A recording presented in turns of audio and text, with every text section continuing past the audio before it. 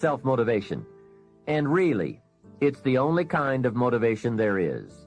Self-motivation. I was on a lecture tour in Australia not long ago, and the press interviewed me, and they asked me, "Mr. Rohn, are you one of those American motivators?" I said, "No, I'm a businessman.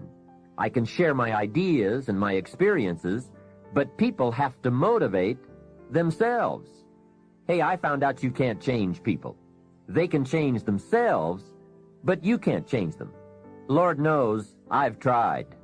I had a super group of salespeople back in those early days, and I said, I'm going to make them successful if it kills me. Guess what? I almost died. You can't do that. In management, we learn good people are found, not changed. If you want good people, you have to find them. That's the best answer I can give you. If you want motivated people, you have to find them, not motivate them. The first rule of management is don't send your ducks to Eagle School. Why? Because it won't work. I've tried it all. I picked up a magazine not long ago in New York, which had a full-page ad in it for a hotel chain. The first line of the ad read, "We do not teach our people to be nice." Now that got my attention. And the second line said, "We simply hire nice people." I thought, what a clever shortcut. Motivation is a mystery. Why some people are and some are not. Why does one person in sales see his first prospect at 7 in the morning, and the other salesperson sees his first prospect at 11 in the morning? Why would one start at 7 and the other start at 11? I don't know. I call it mysteries of the mind. I give a lecture to 1,000 people. One walks out and says, I'm going to change my life.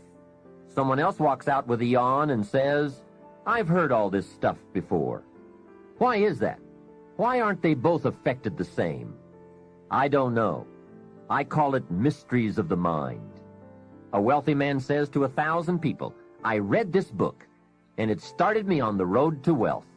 Guess how many people of the 1,000 go out and get the book? Answer, very few.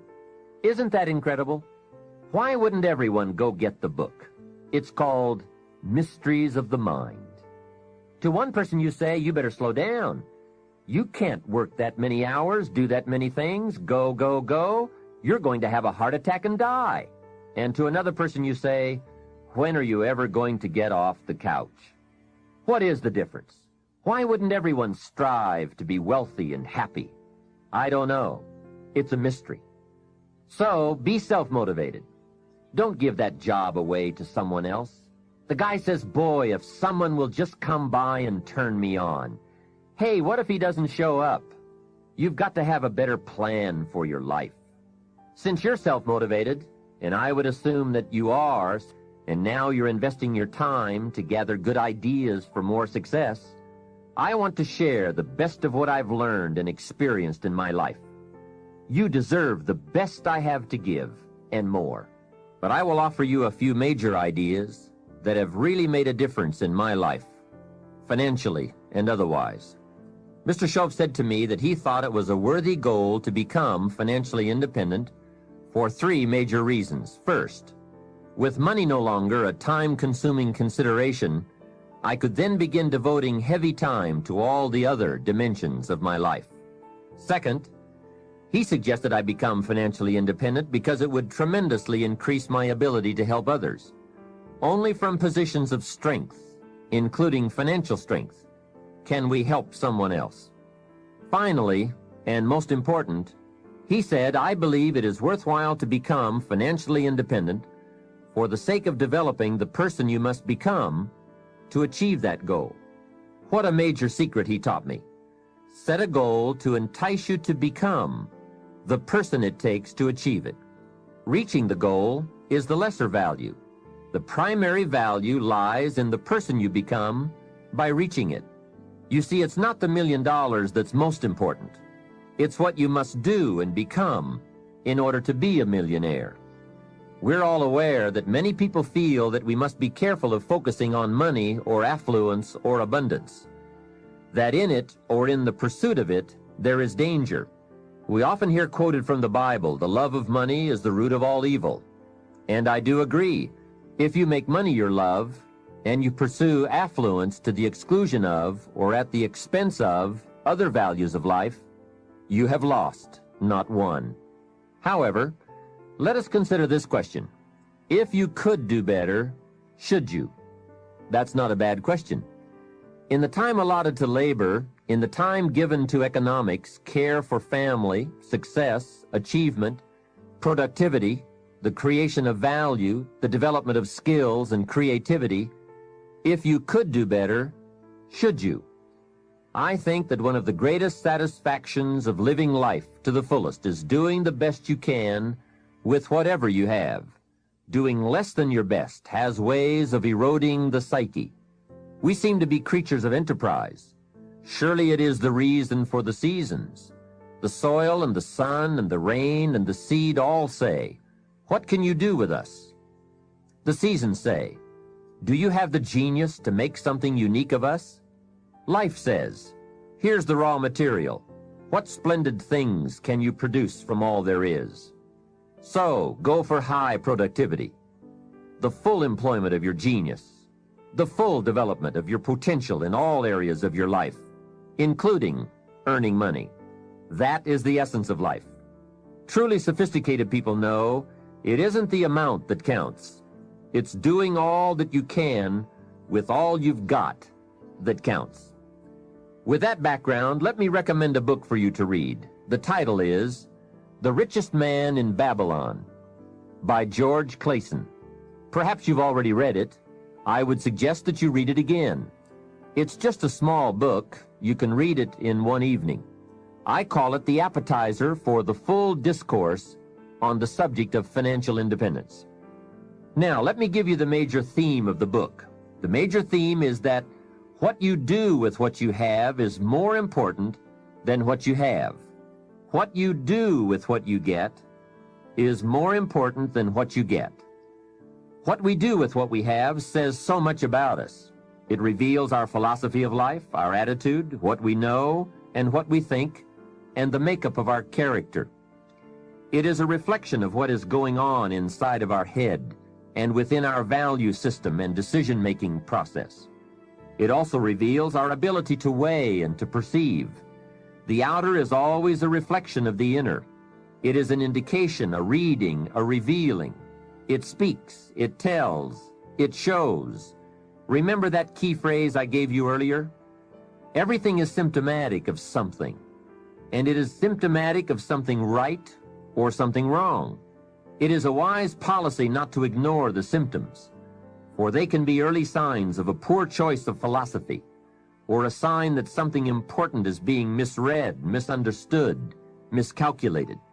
So of all places, take a look here. What you are doing with your money says something about you.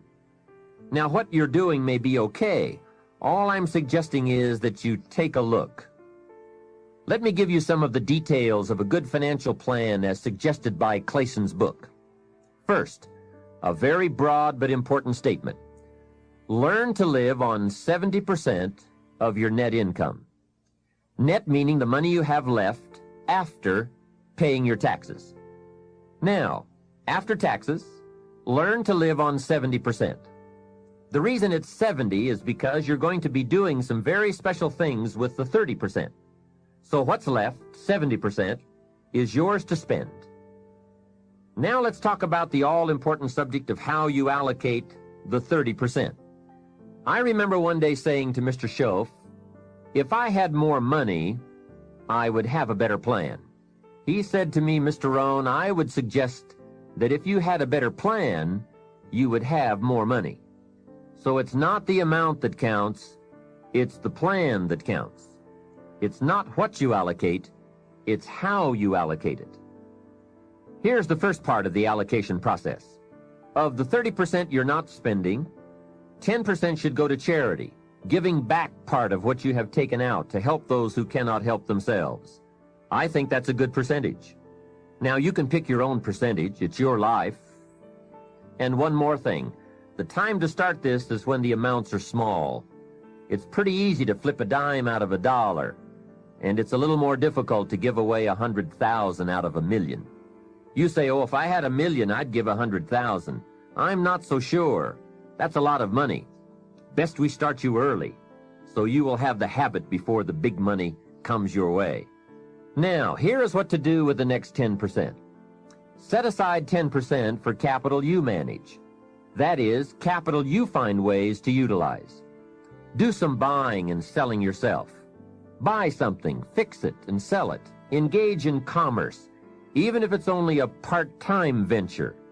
Your home is a major capital project. In my opinion, we should all engage in capitalism in this country.